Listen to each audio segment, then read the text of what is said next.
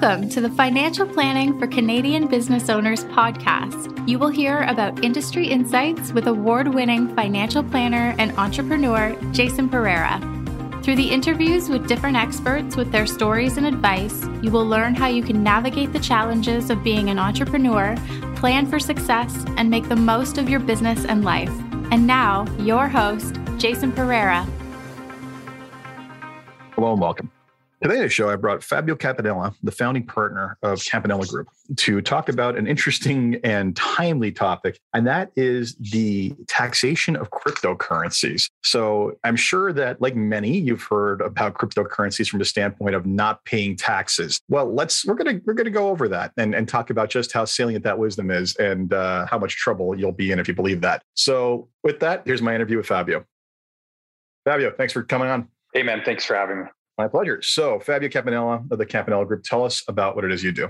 Sure. It's primarily, I'm a tax and estate planner, and I run through something called the Campanella Group, which is a professional corporation registered with CPA Ontario. That's pretty much sums it up. We don't need to get into too much detail. I don't want to bore your listeners. Fair enough. So you reached out about various topics, and the one that really resonated was this one around cryptocurrencies and taxation. So before I jump into that, if you want any information on how cryptocurrencies work, my other podcast, FinTech Impact, has covered this many times. But one of the things that a lot of people talk about, and I'll never forget this, when I remember the news was covering it the first time when this cafe in Toronto was taking Bitcoin, he made the statement of, yeah, and this is great because I don't have to pay tax on it. And there's the semblance or the belief that the anonymity factor of all this means that, oh yeah, I can just get away from not paying taxes on this. I brought you on to talk about the realities. So talk to me about what the realities are when it comes to cryptocurrency transactions. Okay, so cryptocurrency, I'm assuming that your listeners are educated in this. This is a new asset class. And in essence, it relies on something called blockchain technology, which is a network, and I might be butchering this, but it's a network of computers that double checks each other's work to ensure that everybody who says they have this particular currency has it and a transaction has occurred. In essence, cryptocurrency, there's been a huge misunderstanding because of you're essentially anonymous when you own cryptocurrencies, especially Bitcoin. Well, let's clarify that. You're basically the only thing that is on the record, because this is an open ledger, anyone can read, right, is an address. So there is nothing on the chain that links your address to you as a human being or a business. So that's where the anonymity factor comes in. Correct. So there's been a misconception that, okay, because you're anonymous, you yourself are anonymous, that these transactions do not attract tax. Let's go straight to the basics of taxation in Canada. Any resident of Canada, any taxable resident, and there's specific definitions of that, but if you live in Canada, you're a taxable resident of Canada. So taxable residents of Canada are taxable on their worldwide income.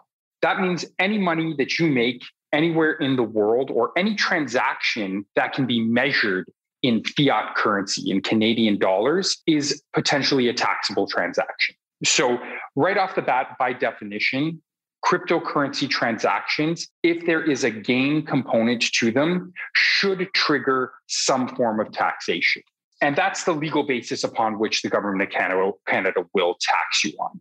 So once we've kind of got that set aside, like your Bitcoin transactions, your cryptocurrency transactions are taxable. I'm going to get into sort of the details more surrounding Bitcoin than the other 1,000 cryptocurrency transactions, mainly because Bitcoin it's so big. It's pretty much the most popular one. I think you'll know this better than me, but I think that the market cap of Bitcoin as it stands right now in Canadian dollars should be about, $1 trillion?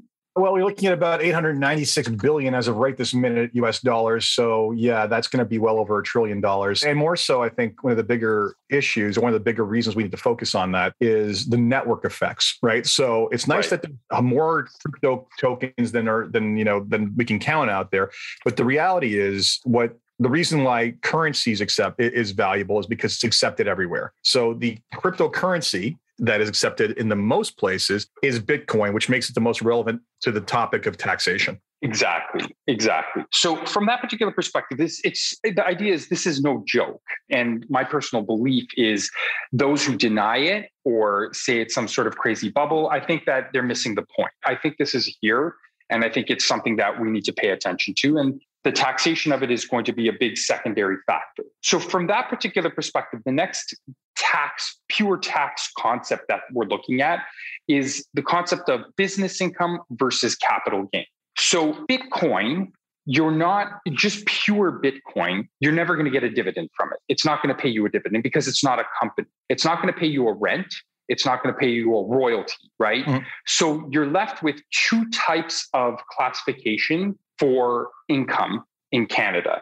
And that would be a business type of income, or also known as an adventure in the nature of trade, which is essentially taxed at 100% of your marginal tax rate. Or you're looking at a capital gain, which under current legislation is taxed at half taxable. For now, as we head into an election, but continue. For now. Yeah, we'll see. We'll see, right? Yes. And then on the flip side, business losses are 100% deductible at the margin, whereas capital losses are only half deductible, but only against capital gains.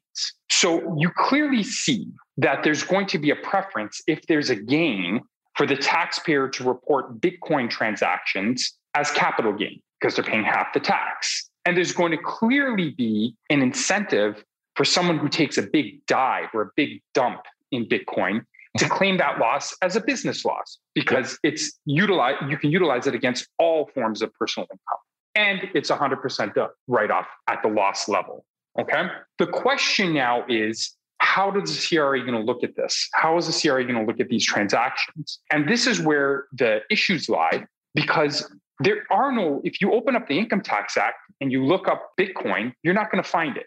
If you look up cryptocurrency, you're not going to find it. We don't have specific laws dealing with these types of asset classes yet. So right now, you're looking at going to essentially guidance, CRA guidance. It's not really court cases because there aren't really any precedents at any high levels of court on this. However, the CRA does provide some guidance. So we've established capital gain versus business income. We established that if you have a gain, you're going to want it as a capital gain. If you have a loss, there's an incentive to claim it as a business loss. And that is pure numbers, right? Gain, you want to take half the tax. Loss, you want to take the whole thing. It just works out better. So how does the CRA look at your transactions, right, when it comes to business income or capital gain? And commonly, what they're looking for business activity is that you're carrying on an activity for commercial reasons and in a commercially viable way. You undertake sort of business-like activities in a business-like manner. That could be including preparing business plans, acquiring capital assets or inventory. You're promoting a product or services or service. You're showing that you intend to make a profit, even if it's unlikely to do so in the short term. These are all sort of things that the CRA is looking at before they sort of make a determination of whether things are business income or capital gain. I'll give you a quick example. So this is an interesting point to stop on it, because people may think that this is unique to crypto. They're like, that's not fair. Wait a sec. It's got to be one thing or the other, right? Like what's going on? But in actuality, CRA leaves it open to interpretation based on the actual fact pattern of what happened with the asset in the first place. And there's a couple of precedents around this. So, for example, trading within a TFSA, most people will be like, no, it's tax shelter because it's tax free.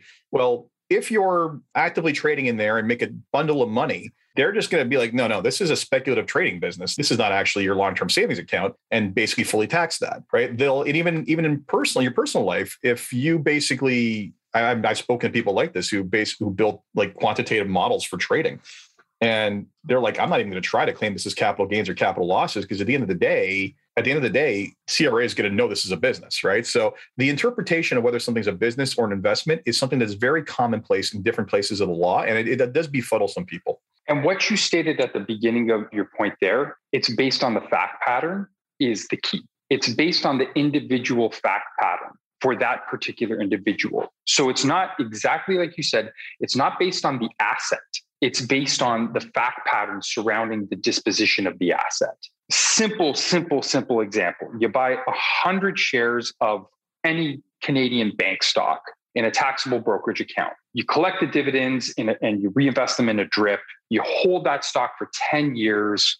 You never trade it again. And then after 10 years, you sell it. You're not a stockbroker. You're not in the securities industry. You're pretty likely to get a capital gains treatment. You're utilizing that. Yeah, you're cut and dry. But even if you're not a stockbroker, even if you're not an investment advisor, okay, and you're not in the securities industry, but you bought, let's say, 100 shares of TD Bank, and you're actively monitoring the price of TD every single day, and you're trading in it every single day. You're going, you're looking at trade volumes, you're looking at this, you're doing some technical analysis, and you buy it, sell it, buy it, sell it, buy it, sell it. And you're making consistent money over the years doing this. That fact pattern looks more like you're running a side business than you're doing a sort of a passive investment, because you clearly don't care about the dividend. You're clearly playing with the price, and you're clearly doing it frequently. So these are kind of extreme examples utilizing a traditional investment, a bank stock. Everybody knows bank stocks. And that fact pattern can switch over to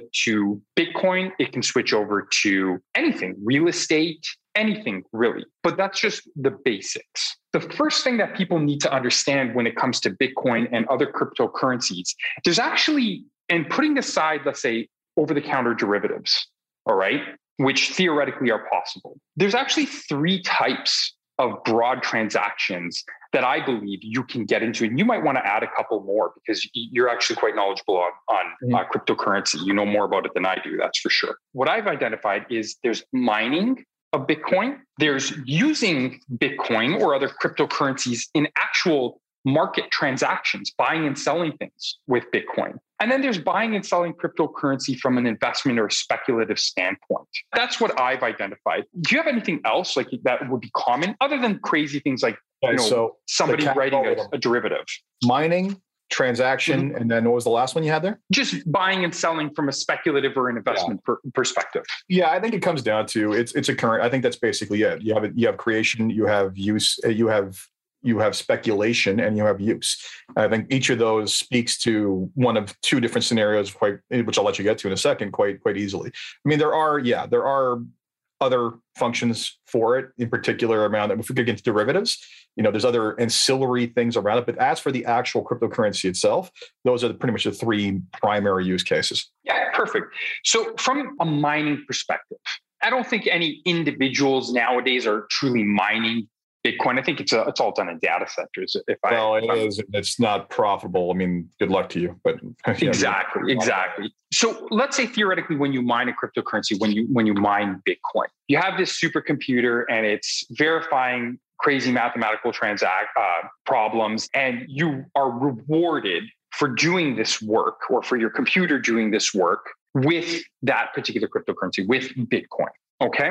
That reward and what you've done here, I mean, without even getting into the details, it's clearly a business. Mm-hmm. You're clearly in this and you're running a business. This is not it's actual production, really. I mean, like you're providing a service and the maintenance of the ledger in exchange for possible windfall, which essentially, I mean, it's not guaranteed, but nevertheless, yes, it's totally, it's a business. There's no way to make money on it unless it's a business. Exactly. So you're checking all the boxes. Don't even try to claim that as capital gain. And don't even try. And there are tax planning opportunities around this. If it's business income and it's active business income, then theoretically you can incorporate a company, buy the computers and whatnot, and capitalize them in the corporation, in the CCPC, the Canadian Controlled Private Company. And you could actually achieve a very low tax rate in the corporation because of the small business deduction, right? Yep. So in Ontario, it would be about 12.2%, and you could reinvest in some new computer equipment and so on and so forth. So there's actually quite a bit of tax planning around that. Here's the other one people don't realize, which is I'm not pleased with, but there are different hydro rates, electricity, as we like to call electricity, like hydro in Ontario for some stupid reason. There are different rates for manufacturers. And it is possible for mining companies to actually qualify for those rates, which I do not like, but continue. Yeah. I mean, and that's the thing. So there's a lot of incentives available here, tax incentives, and these are indirect, right? It's because, hey, you want to classify it as business income? Sure, no problem. I'm going to throw it all into a corporation, get the small business deduction, and get a huge tax deferral. And there's all kinds of tricks we can use that are completely legal and completely established to grow the business. But the idea, though, is that it's business income. But how do you measure that business income? And it looks like when you're rewarded with the Bitcoin, whatever the conversion rate to fiat or to the measurement that we like to use in Canada, the Canadian dollar, on that day, that's the income. So if You're given one Bitcoin and Bitcoin is worth 50 grand at close of business that day. That is your income, business income, 50 grand. Okay. Make sense? I hear it. No, I absolutely hear you. Yep. The next thing is, and this one's actually a little bit strange, but it's using cryptocurrency, using Bitcoin in purchase and sale transactions. So you mentioned that cafe, or was it the cafe that was accepting Bitcoin that you mentioned at the beginning? In that case, it was a cafe. Yeah, I don't know if they're still doing it. So if you're going to accept Bitcoin in a transaction, clearly, no matter how anonymous the transaction is, it really doesn't matter. If you're going to accept Bitcoin, if you're going to accept seashells, if you're going to accept diamonds, what's happened here is the CRA will go to, in essence, the barter rules, right? So let's say that I, as an accountant, barter with a landscaper, okay? And I say, okay, look, I'm going to do your year-end. I'm going to prepare your corporate year-end. I'm going to prepare your corporate tax, so on and so forth. Let's say that's $2,500 to $3,500. And in exchange, you're going to shovel my driveway and mow my lawn, okay? Mm-hmm. No money has exchanged hands, all right? No one will ever probably really find out about it. But the reality is you've entered into a barter transaction, which can be measured financially in Canadian dollars.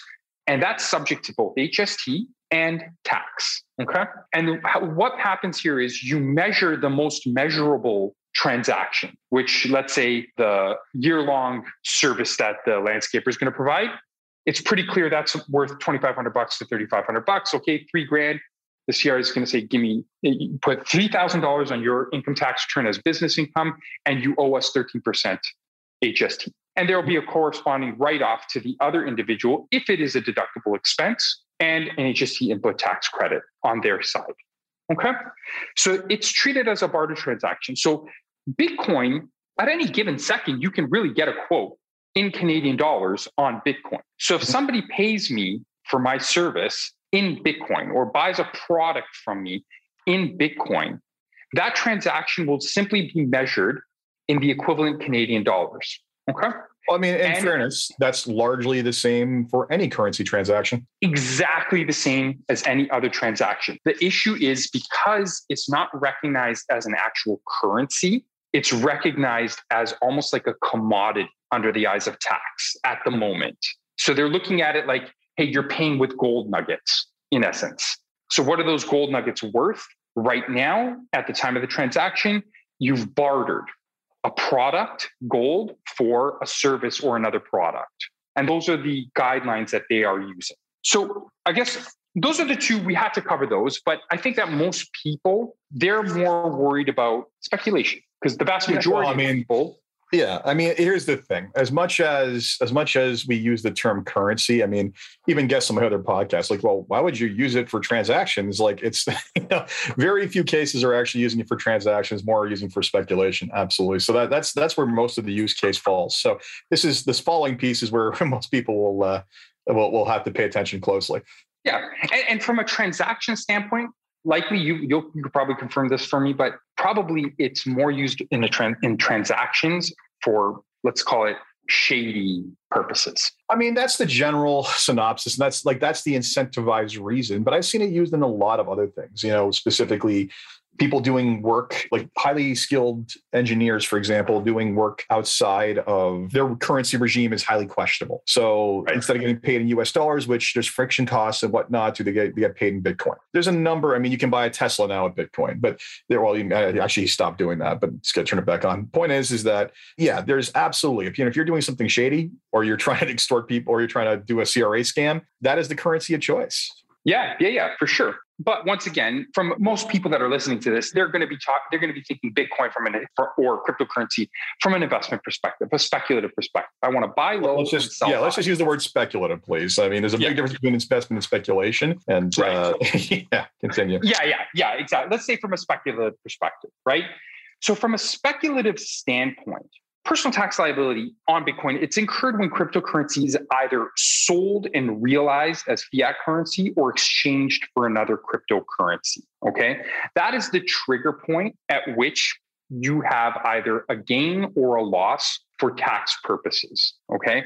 So if you're speculating right? Like I talked about before, the tax liability is either an account of business income or capital gain. If the trading activity or the volume of trades are very frequent, the CRA is probably going to look towards business income as opposed to capital gains. But it's not that simple, to be honest with you. So if you look at the CRA's guidance on this, they don't really have specific guidance yet. And they're going to defer to IT Bulletin 479R, which is transactions and securities. That even though this is clearly not a security, okay, it's clearly not. At the moment, that is what they're looking at. So for anybody who's familiar with that, and a lot of people are actually familiar with it, there's a whole list of items or checks and balances that the CRA is going to look at before they make that determination. And once again, it's based on the individual fact pattern. So that individual's fact pattern, it's case by case.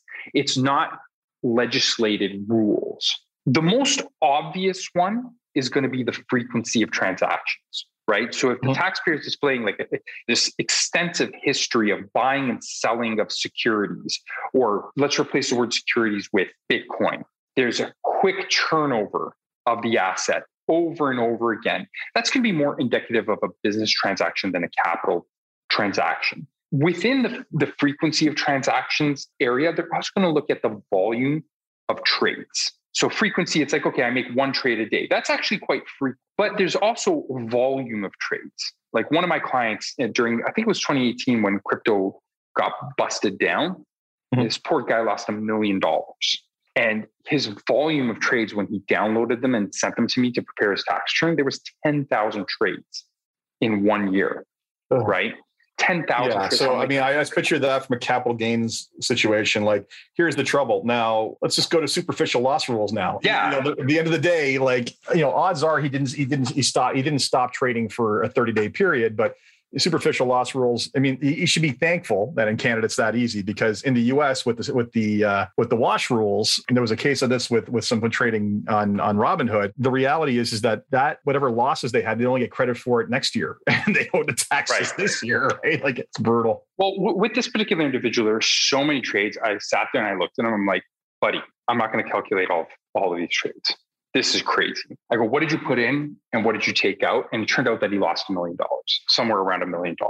It was in a year that he had a large capital gain elsewhere. So he kind of said the determination was like, look, taking this as a business loss is a pretty aggressive stance, even though it probably should be, right? Mm-hmm. So it was kind of like an offset, and Bob's your uncle, like it offset against the gain, and he didn't want to get greedy and try to take a full $1 million loss. However, I think that knowing the rules now, I think that ultimately it probably should have been a business type of loss, because he was clearly running a business in terms of frequency of trading, in terms of volume of trading. And then you'll see some other points on the checklist that this individual also hit. Okay. So that would be the frequency of transaction. That's the first criteria. The second would be the period of ownership. And that's how long are you holding on to your positions? And that's in general with securities. So securities are crypto held for very short periods of time. That supports income treatment more than a position held for the long haul. And that's pretty logical. I don't think we even really need to cover more of that. The next point would be the knowledge. They state the knowledge of the securities market. And once again, let's replace the word securities with Bitcoin or cryptocurrency. The more knowledge or expertise you have in securities or crypto in those sectors, the more the CRA is going to lean towards business income. So if you are, like for you, for example, you have a lot of knowledge of securities. You have a lot of knowledge of crypto. You're out there, you're doing podcasts, you're a known content expert on these things. That's going to be more of a tick towards business income. But, some Joe Blow who doesn't know anything about this stuff, and his barber's like, hey, yeah, I put 10 grand to crypto, and they work some blue collar job and they don't even know what a security is. That's going to be more along the capital gains side, all else equal. The next thing they're going to look at is, do securities or Bitcoin or cryptocurrency transactions form a part of the taxpayer's ordinary business? So, for example, if securities or Bitcoin transactions form a normal part of your primary business, the CRA is going to lean more towards business income. So are you registered with IIROC? That's a tick against you. Are you mining Bitcoin?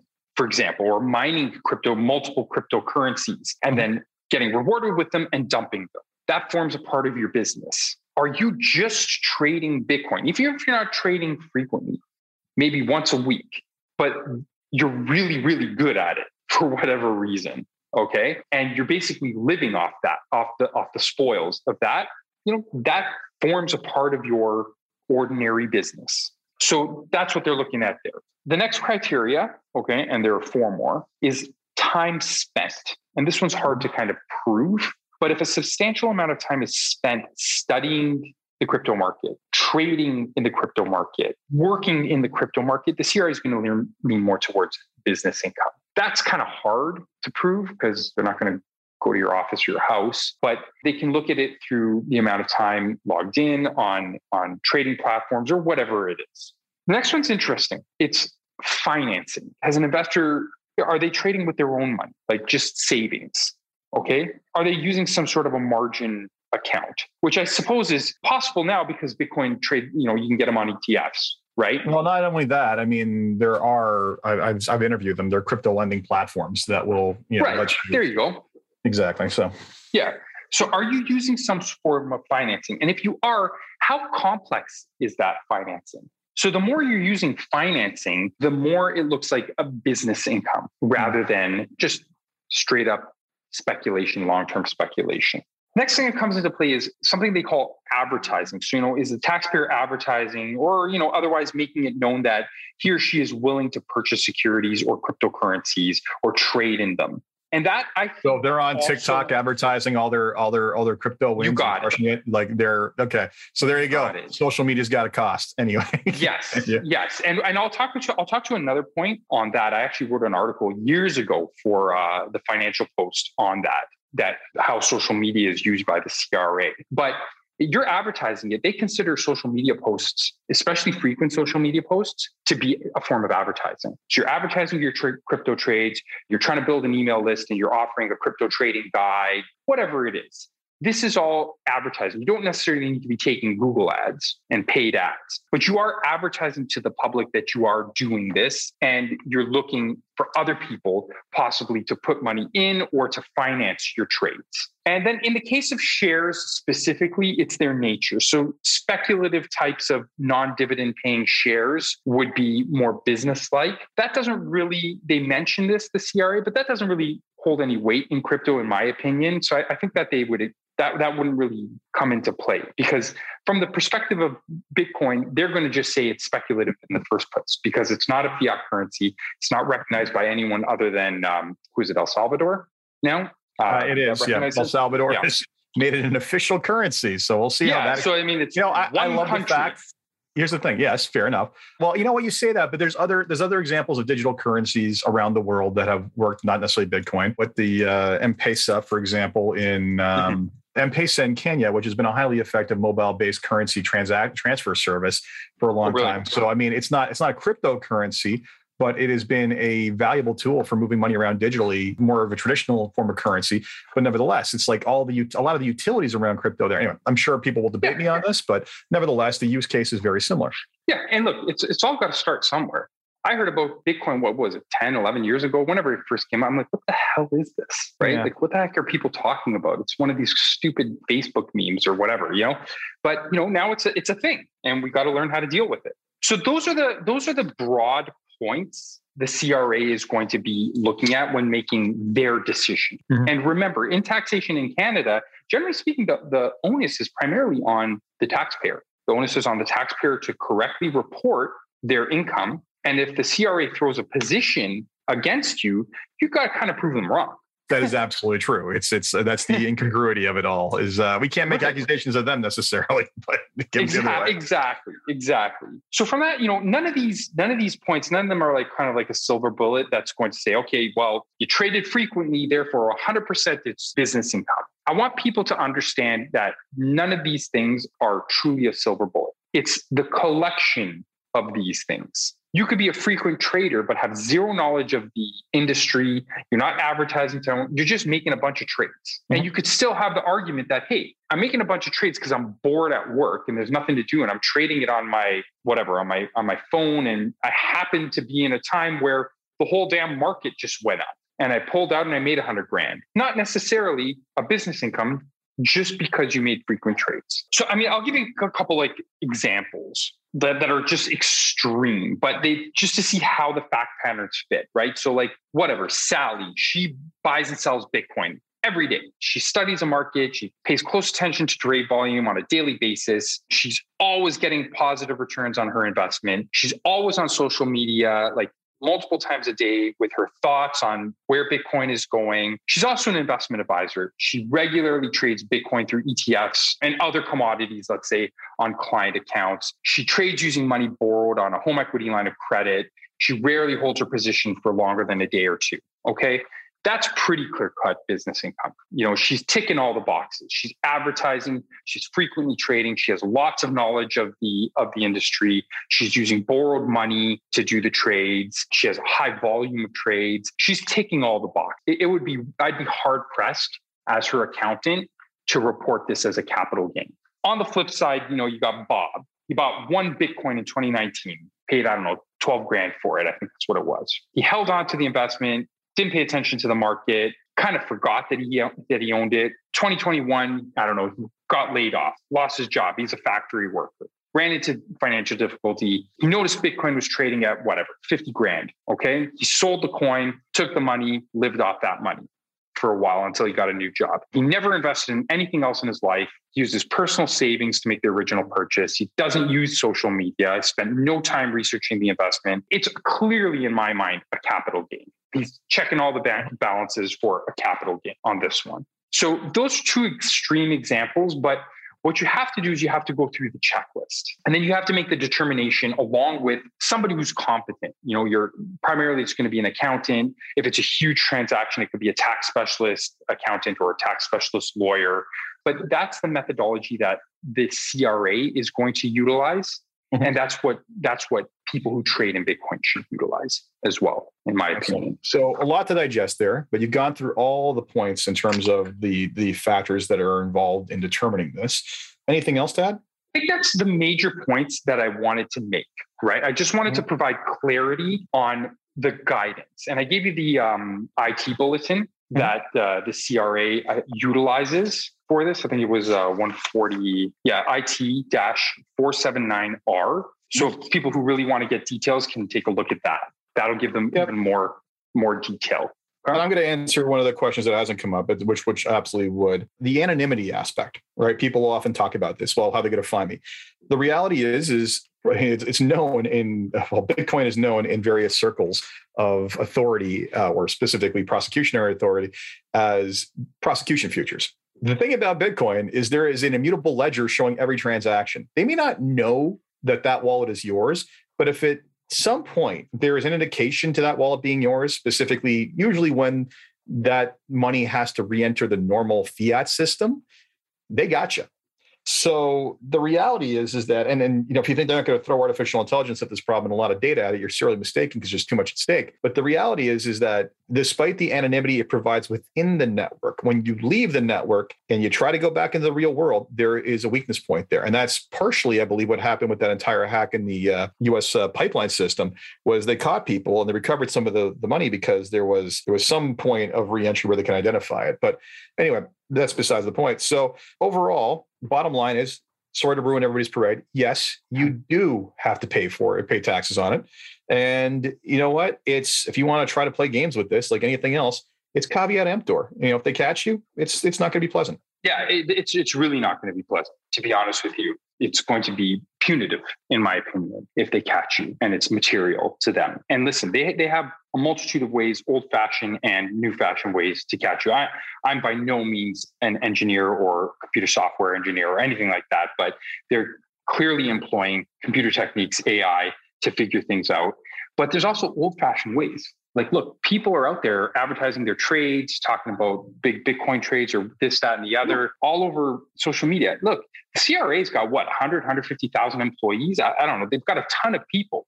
One of these people is going to be connected directly or indirectly to you on social media.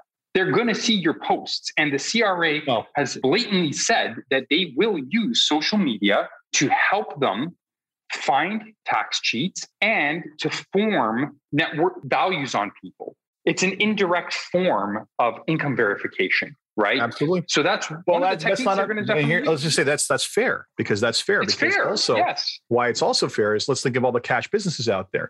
Plenty of cases that they've dealt with where someone's like, oh, I only made $20,000 a year for the last 10 years. It's like, that's interesting. You live in a $4 million house and you drive a Ferrari. Yeah. Proof of lifestyle is proof of income. So, hey, listen, you're going to Bermuda for 3 times a year, but you're claiming $30,000 a year in income, but your Instagram is showing you like jet setting at casinos, this, that, and the other. Well, how did you get into these places? And they only need to get you once, because once they get you once, they're going to crawl up your butt every year thereafter. So good luck to you with that. So yeah. Anyway, that was quite the information session. I'm glad we dispelled this myth. And anyone who's a business owner who's looking at taking cryptocurrencies as a revenue source, as a possible transaction, as a form of payment, be aware of these things. Be very aware of these things, and do not assume that you can get away with them, because you will pay a price one day. Can't say when, can't say for sure, but you are obligated. So just know that. So thank you so much for your time, Fabio. Seriously appreciate it. Where can people find you? Website is coming up. It's going to be campanellagroup.com. If people want to get in touch with me, it's my first name, Fabio, at campanellagroup.com. Excellent. Thanks. Yep. Thank you for having me. Absolute pleasure. As always, thank you for joining us. And I hope you enjoyed that podcast. And as always, if you enjoyed this podcast, please leave a review on Apple Podcasts, Stitcher, SoundCloud, or Spotify, wherever you get your podcasts. Take care. Until next time. This podcast was brought to you by Woodgate Financial, an award-winning financial planning firm catering to high net worth individuals, business owners, and their families. To learn more, go to woodgate.com. You can subscribe to this podcast on Apple Podcast, Stitcher, Google Play, and Spotify, or find more episodes at jasonpereira.ca. You can even ask Siri, Alexa, or Google Home to subscribe for you.